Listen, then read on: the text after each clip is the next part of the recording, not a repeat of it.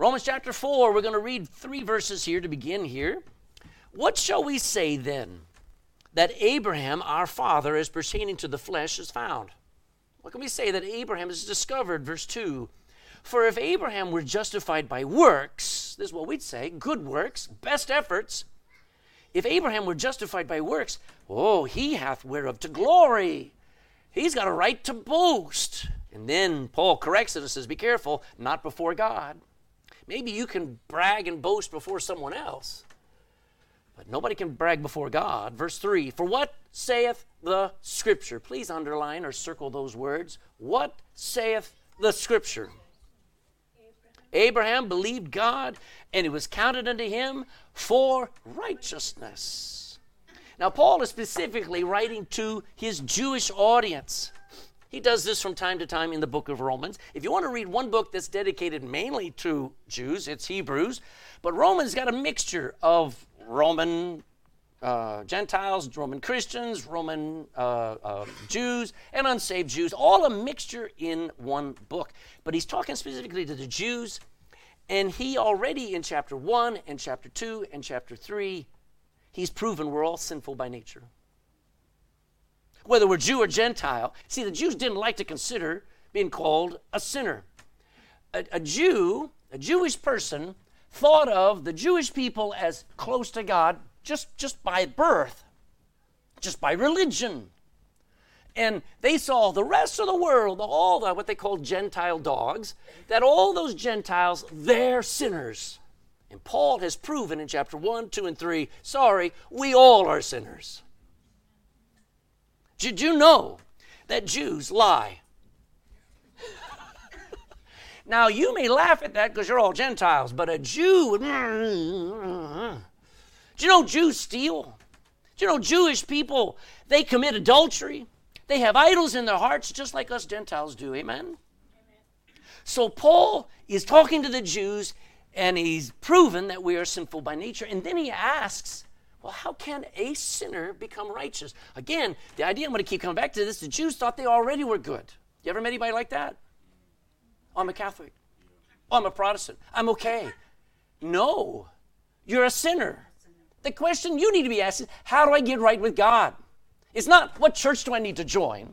It's not what prayer I need to pray. It's how do I get right with God, because my relationship with God will determine whether I'm allowed into heaven one day. I watch people ignore their sinful nature. I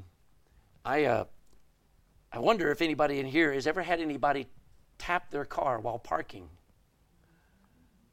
and then drive off and never let you know that they tapped your car and scraped it along the side. People just ignore their own sinful nature, don't they? They don't own up to it. People act like it's okay for what they watch on their phones, that it's okay for them to tell a lie. It's okay to look on other people in lust and in envy. They don't mind taking advantage of other people and stealing from them. No wonder we have a generation after generation of unstable, mentally unstable people, full of anger, depressed, and sometimes in prison because they won't deal with the sin that's in them. Wouldn't it be amazing? Wouldn't it be amazing, I got to come to here to say, wouldn't it be amazing to be able to be made right with God? For the crooked to be made straight. Some of you may have metal coat hangers. I've had to use coat hangers in the old days to open up the car. Okay? Now there is no way on earth to open up an electronic car and all this stuff. But once you've twisted that coat hanger, trying to put it back, it's all messed up. Amen. Might as well keep it as a door unlocker. Amen. How do you make straight that which is crooked? Would it be nice to be able to forgive someone enough so that they could be free from guilt? Wouldn't that be awesome? Paul's going to look at Abraham here, and he's asking about Abraham, one of the most influential men in history. He, if you haven't figured it out, was the founding father of the entire Jewish race. He was a man that God called his friend.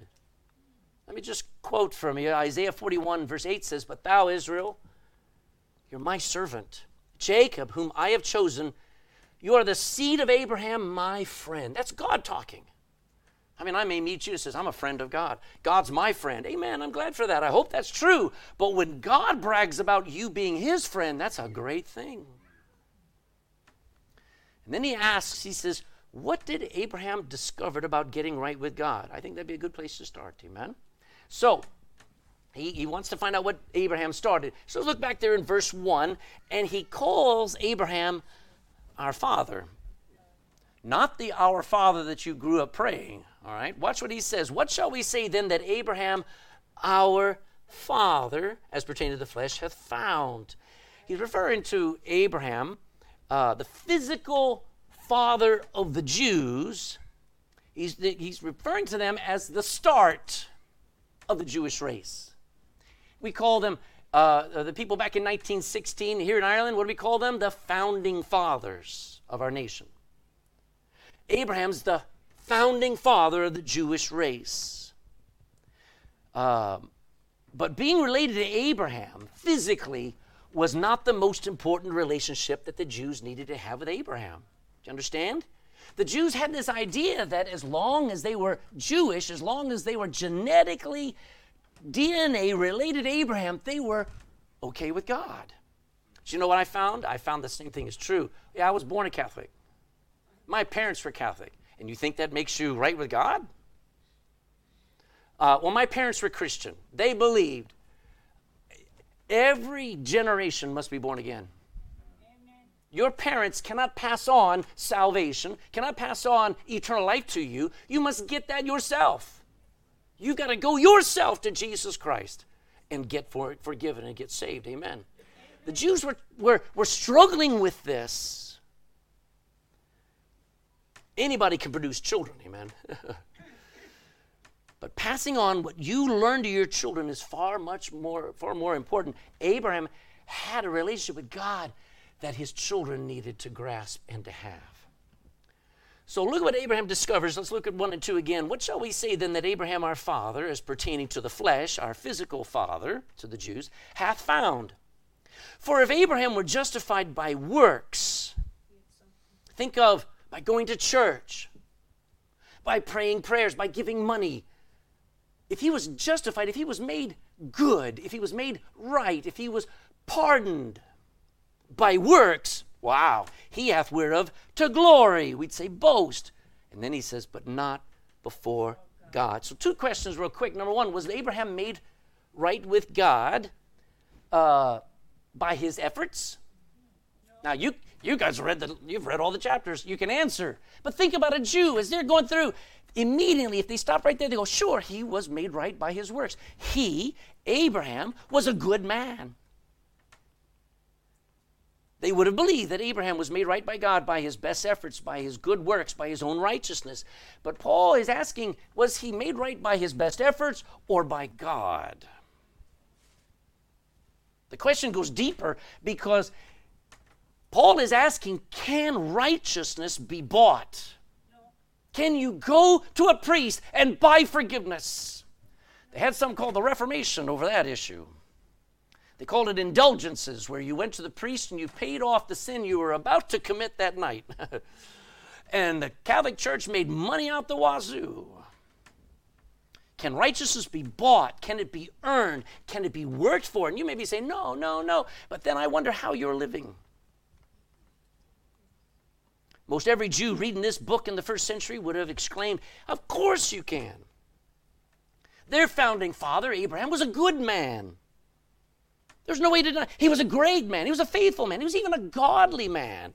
And so every Jew believed they just needed to work hard at being good like Abraham. You be a good little boy and be like your older brother, you'll be fine. Why can't you be like your older brother? Remember having that? So that was their mentality. If we just be like Abraham, they too could be called the friend of God. They'd be allowed straight into heaven when they died. They just worked hard at it. You know, it's so sad. Almost every Catholic I meet, and I'm not just, don't think I'm only talking about Catholics. I deal with people who are atheists, agnostics. They all have good works in their life. They're all trying to be good people. It's amazing to me when an atheist talks about morality. Doesn't that bother you? On what basis do they have morality? You know what their morality is? It's based on the Bible, but they don't admit it. But most everybody I meet believe they just need to work hard at being good, like Mother Teresa. I just need to be like Pope John Paul II. If I just could live up to being like the saints of Ireland, I'll be allowed to go straight into heaven when I die. That's what most people believe. Then Paul says right off the bat, he says, no one can boast before God. That's a hard truth, especially if you're very religious. If Abraham can earn righteousness by his own efforts, then guess what he could do when he walked into heaven? Hey, God, I'm here. Do you see what I did? You see all the stuff I did that got me here? You can't do that.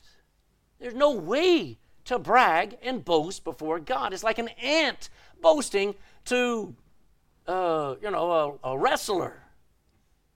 There's no boasting by the ant, and there's no boasting by a sinful man.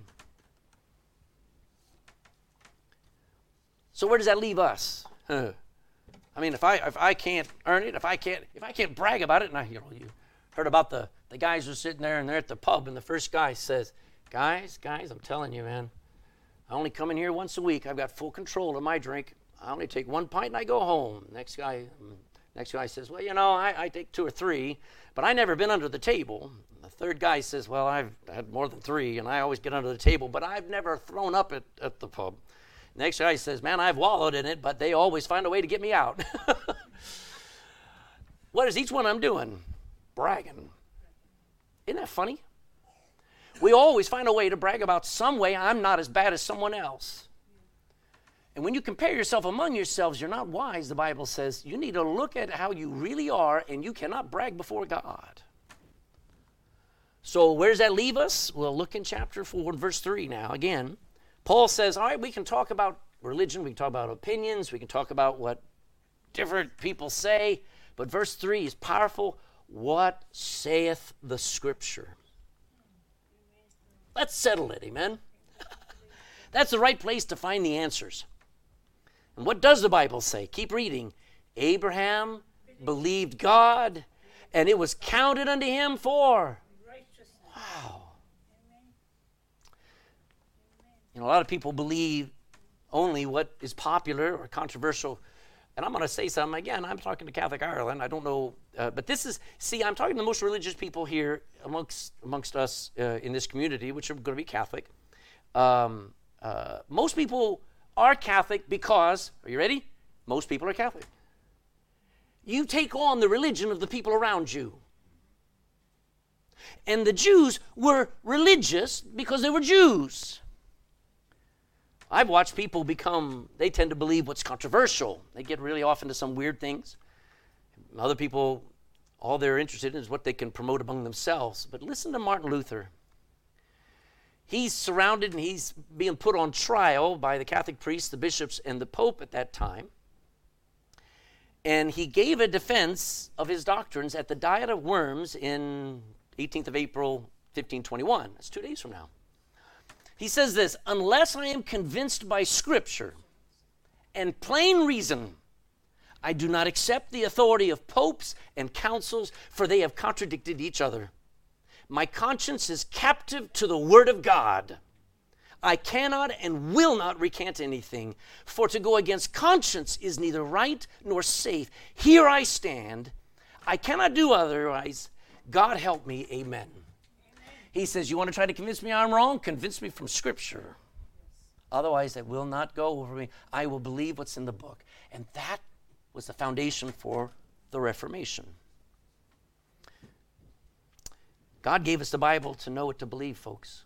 God gave you a book to know what to believe. He didn't give... The only reason why I'm here is trying to help you learn the Bible. So Paul makes the Bible the authority over popes, princes, theologians, and philosophers. Let's go to Genesis chapter 15. We're going to come back to Romans because what Paul is quoting when he says Abraham believed God and it was counted on him for righteousness, he's quoting from Genesis chapter 15.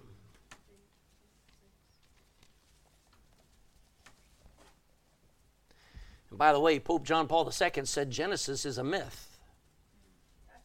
Does that help you? No, I'm going to go back there and I'm just going to believe it, amen? Especially looking about righteousness. Look at your Bible. Genesis chapter 15, verse 1. After these things, the word of the Lord came unto Abram in a vision, saying, Fear not, Abram. I am thy shield and thy exceeding great reward. And Abram said, Lord God, you tell me you're my reward. Well, what wilt thou give me?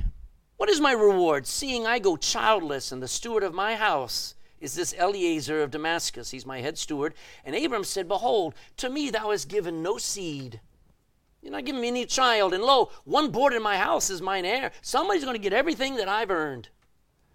Behold, the word of the Lord came unto him, saying, This shall not be thine heir, but he that shall come forth out of thine own bowels shall be thine heir. At this point, he's 75 years old, and he's impotent. He cannot have children. His wife is barren. They're not having any children, and God says, you're going to have a baby. Out of your own bowels shall be thine heir. Verse 5, and he brought him forth abroad, and this is great because here's Abraham. Abraham's going, huh? God says, come on out with me. It's nighttime. He looks up to the sky. He brought him forth abroad and said, look now toward the heaven. Why don't you tell the stars? Now, tell means count. Start counting. 1, 2, 3, 4. You'll be there all day and night for a month of Sundays. He's counting, and he's looking up at the Milky Way and the stars. And while he's looking up there, he says, tell the stars if thou be able to number them. And he said unto him, so shall thy seed be. Now, what would you do if God actually told you that? I don't have one, and you're telling me I'm going to have that many? It's impossible. Next verse. And he believed in the Lord, and he counted it to him for righteousness. That's breathtaking. Did you notice God promised Abraham, if he just believed, he who has no children, that he would have children that number the stars of the sky. So shall thy seed be. And the truth is, we can talk about what is this that makes a man righteous? Abraham believed what God promised, and it worked. Abraham did believe in himself. That's what New Age says. Believe in yourself. You notice how many movies tell you that? How many kids are being told, believe in yourself, believe in yourself. And a lot of you parents are fueling it by going, I believe in you. You're the best. You're the best. Stop saying that. Because they're not the best. You want to encourage them to be the best.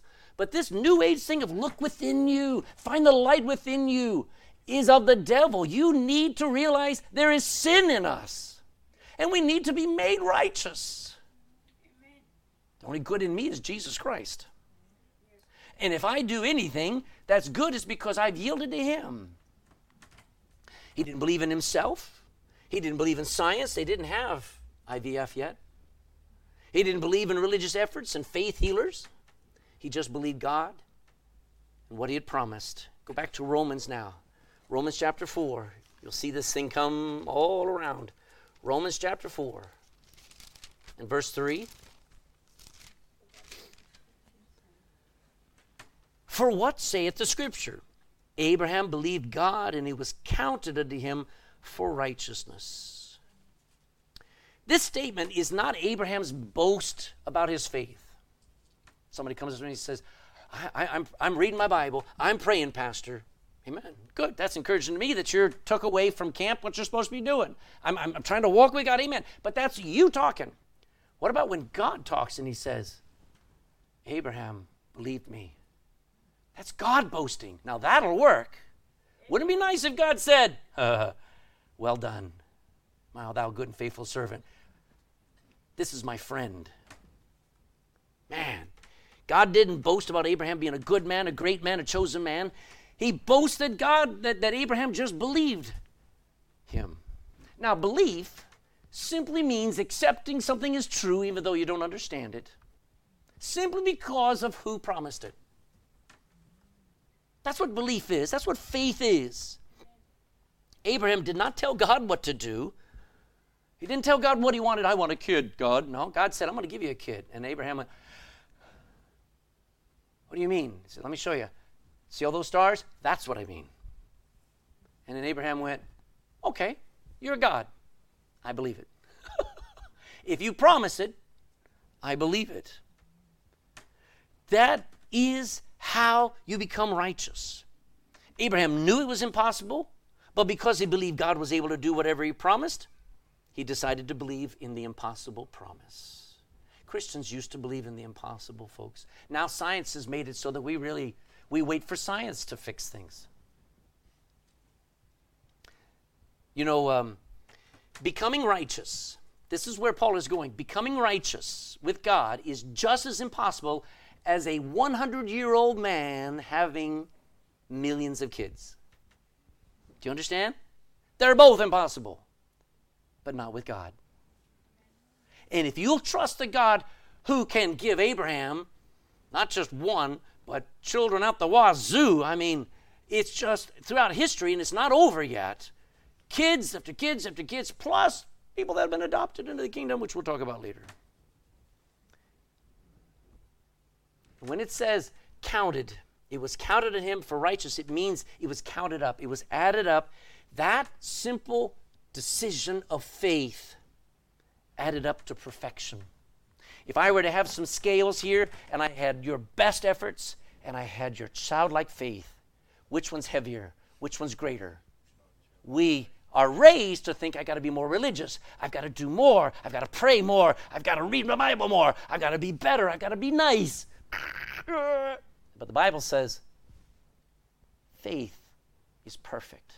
Believe God, and I'm in. I just believe God's able to save a wretch like me. Amen. I just believe God can save me. Amen. When you believe it's impossible, now you're ready to believe in the impossible. Amen? What was Abraham's faith like? Let's go down to verse 19 in chapter 4. We'll deal with this when I get back. But I want to bring this out because what was it? Was it just a parrot? You ever heard a parrot? You go up to a parrot and you go, "Polly, want a cracker?" And the bird goes, "Polly, want a cracker?" Now, do you think that bird is thinking, going, "Polly wants a cracker"? You think the parrot knows what he's saying? No, he's just parroting, isn't he? You know what most people, you know how they pray? "Our Father art in heaven, hallowed be thy name, thy kingdom come, thy will be done on earth as it is in heaven." It's just a prayer that they've learned, and they're parroting it. They're using their mouths, but not their heart. Look what it says here. Verse 19. I got to find out where I am. Yes, verse 19. "And being not weak in faith, he considered not his own body now what? His body was impotent when he was about 100 years old. Neither yet the deadness of Sarah's womb." Now, I think Abraham's cool, but Sarah's got to be greater because she's 90 and she's about to have a kid. They both have great faith, okay? Verse 20, "He staggered not at the promise of God." This is our memory verse. "Through unbelief." Again, the idea is he's trying to believe God, and then God gives him a promise that's impossible to believe, and it should have shook him. It should have dropped him to the ground, and he staggered not. He just said, "I believe. I just believe." Keep going. He staggered. I'm going to read verse 20 again. "He staggered not at the promise of God through unbelief, but was strong in faith," just giving glory to God. I believe God can do it. Verse 21, "And being fully persuaded." Guess what faith is? Being fully persuaded. I mean, being fully persuaded. There's a place on the Grand Canyon. It's out of the way. You got to drive there, where a guy got the idea to freak people out. Now, they do it in China as well, but what he did was he created a platform 50 foot out over the Grand Canyon, going down about 1.5 miles, however far it is. And it's made out of plexiglass. People go up there and they pay like 50 euros to go walk around on that thing looking straight down. What's funny is they'll pay the money, they'll go out there and they won't go one more step on there. Do you know how you get to where you can walk on something and look down as if you're fully persuaded you're not going to die? Amen? And too many people have the wrong kind of faith. They have a parrot kind of faith. They have a religious kind of faith. They have a mental faith. They have a simple, "Oh yeah, I believe." They don't have a persuaded faith. You need to be persuaded that you're lost and on your way to hell. I wish I could persuade you. I remember my pastor preaching years ago. He pleaded with us and with people in the audience. He knew there were people who were unsaved there. He said, I wish for just 1 minute God would open up the middle of our auditorium and you would see hell and you would feel the pull and you would know you're going there. I wish you knew that so that you would cry out to Jesus Christ and get saved. But it's not going to happen. You have to believe the Bible because that's your future. What was Abraham's faith like? It was not flippant. It's not parroting, just mouthing the words. He was not hesitant. Let's keep reading. He staggered not. I already said that, verse 21, being fully persuaded that what God had promised, he was able also to perform, and being fully persuaded, verse 22, and therefore it was imputed, transferred, added up to him for what? It made him righteous. It made a sinner. You say, Abraham was a sinner? All have sinned and come short of the glory of God. There's none righteous, no, not one. We already dealt with that in chapter 3. His faith was strong. He was confident in God's ability to do what he had promised. And that belief activated a swap in his life. His faith allowed for his sinfulness to be swapped out for righteousness. Now, years ago when we moved to Ireland, we moved into our house there in Westcourt Heights, and I remember discovering a fuse box that was about 30 years old. And one day we had a lightning storm in the night, and all the power went out, and I popped that thing open, and I'm trying to find one of the fuses blown. I checked every one of them, nothing was wrong, and I found out there was another box next to the box. You might know what I'm talking about? It's the main fuse. And you pop that thing open, and it was black, man. It had been fried by some lightning. It was ruined.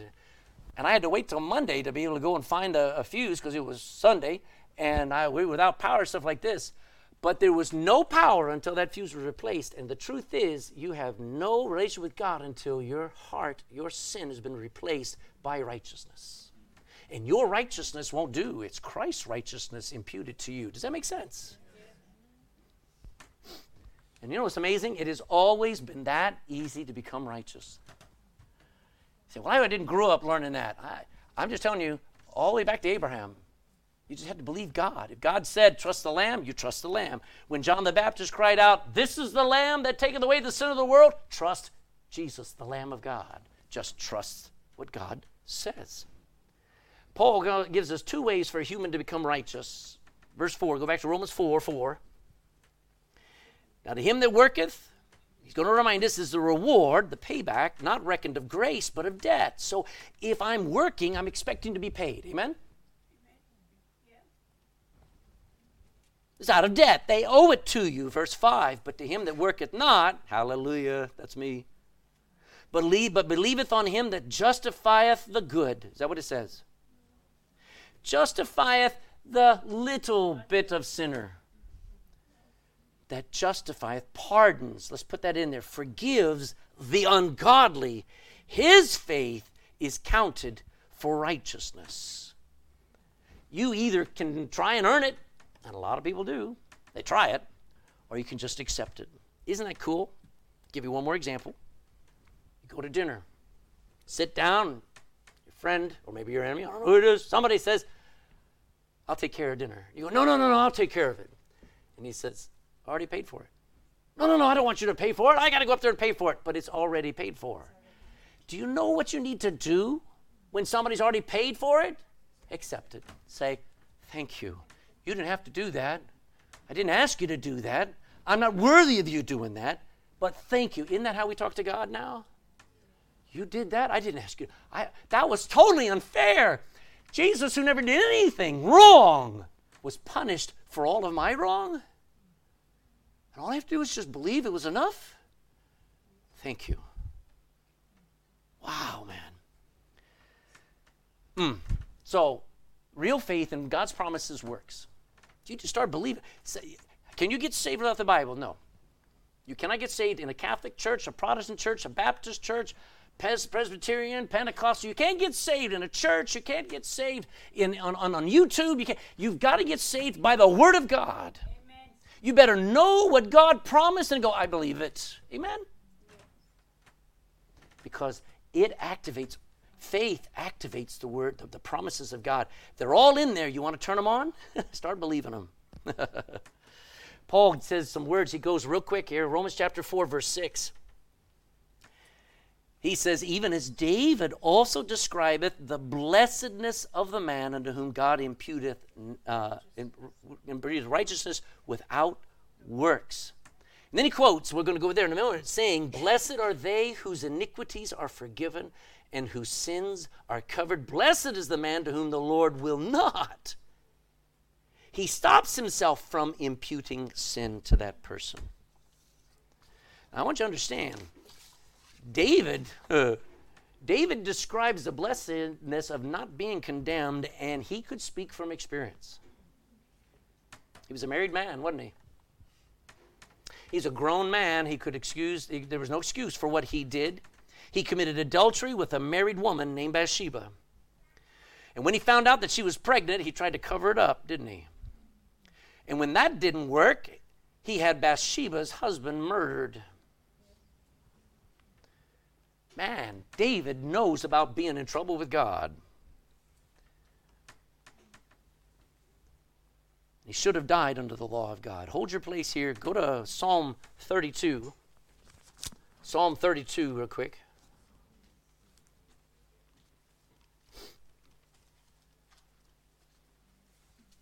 Psalm 32.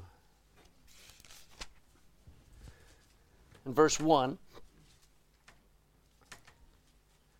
Blessed is he whose transgression is forgiven, whose sin is covered. Now, that's good for somebody who hasn't sinned really bad to say, oh, it's a blessing to be forgiven. But when you're the one that should die and you're allowed to walk away free, you go, blessed is he who is not going to die for his sin. Keep going. Blessed is the man on whom the Lord imputed not iniquity. We'll talk about imputed in a moment. And in whose spirit there is no guile, meaning that I'm just real.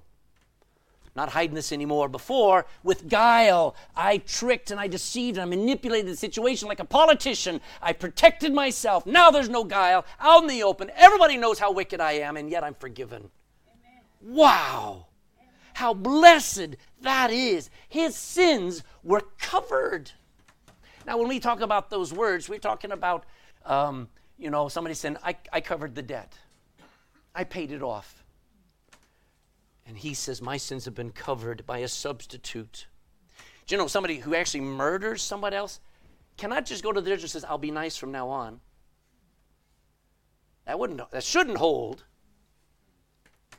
A thief cannot just make up for the trouble he or she caused just by saying a few prayers. I'll pray 10 Hail Marys. Isn't that okay? I know I took their 56-inch TV, and I know I traumatized them breaking into their house, but I'll just go and pray a few prayers. Is that okay, Judge? His sins were covered by something else. David should have paid for that crime, but God provided another option, didn't he? It was an innocent lamb. Can you imagine growing up as a young child in Israel, and you learn that sin has to be paid for, and daddy and mommy and older brother and sister, they bring that lamb there and they put their hands on the head of that lamb and they would say, God, I am wicked, I'm wrong, I've become separated from you by my stupid sin, my selfishness, God, and I don't know why, but you want me back with you, so I let this lamb suffer and die in my place. And they would step back, and that priest would cut the throat, and the blood would come out, and that lamb would convulse, and that little boy, that little girl would look and see the price of sin. And they would walk away saying, I don't want to sin. I don't want that to happen again. And then they grow up, and then they start struggling with lust of the eyes, and they struggle with the acts of the flesh and the things in their heart. And then they say, I've got to bring a lamb. I want to be right with God. And they bring that lamb, and they remember, this lamb is suffering in my place. It's not right. But thank you. And then one day you learn as a Jew of Jesus dying on that cross. When he died on that cross, he said, Father, forgive them.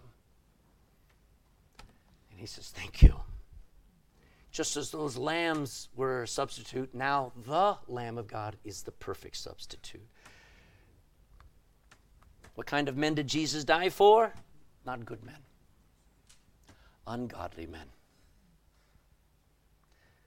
That's why God is able to restore the ungodly. You say, so-and-so, boy, they've really fallen off the wagon.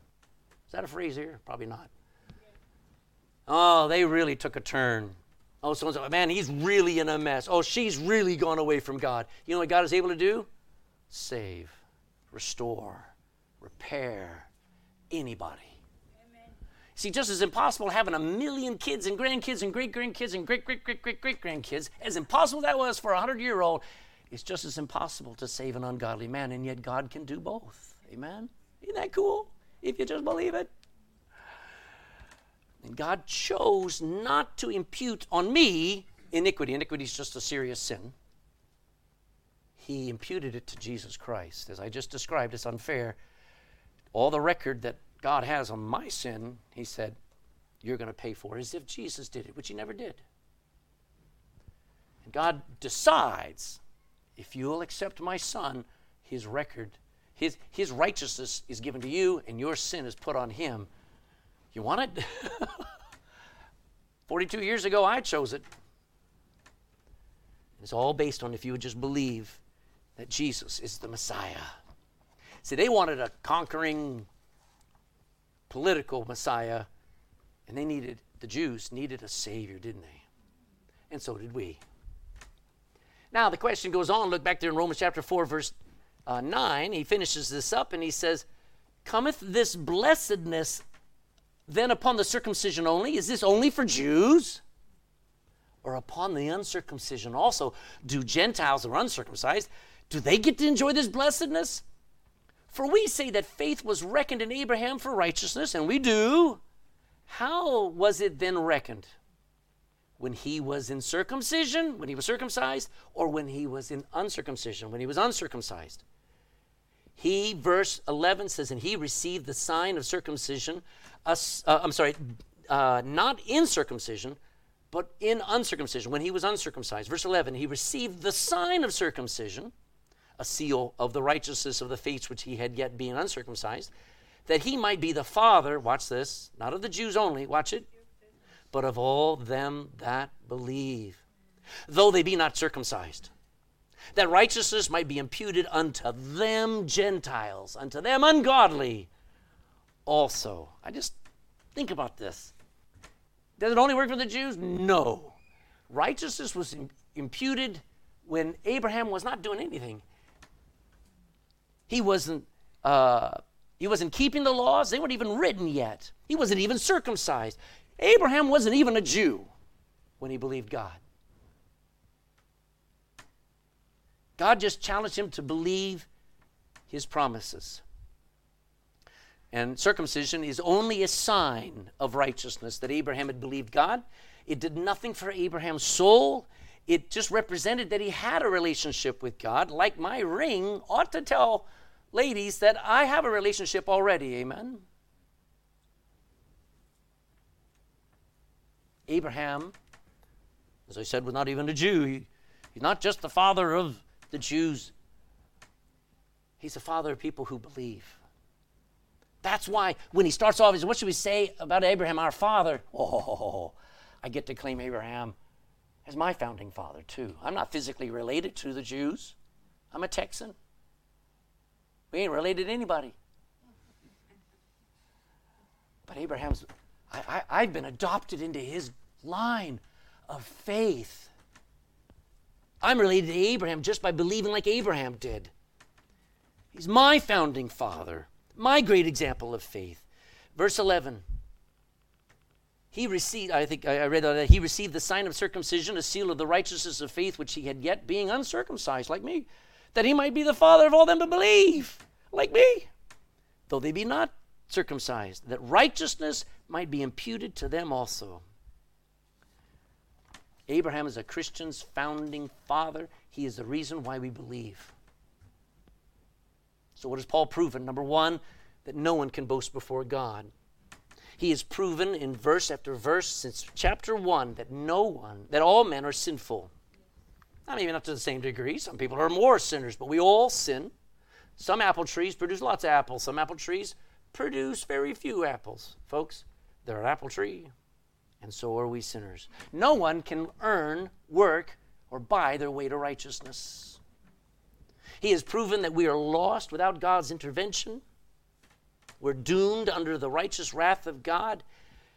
And he's also, we're going to talk when I get back, that how he is the judge and he is the justifier. He's the forgiver.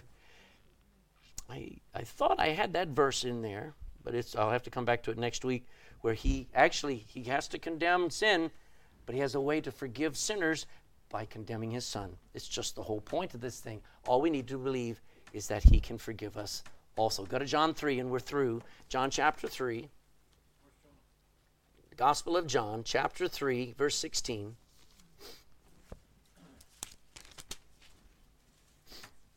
John 3 and verse 16.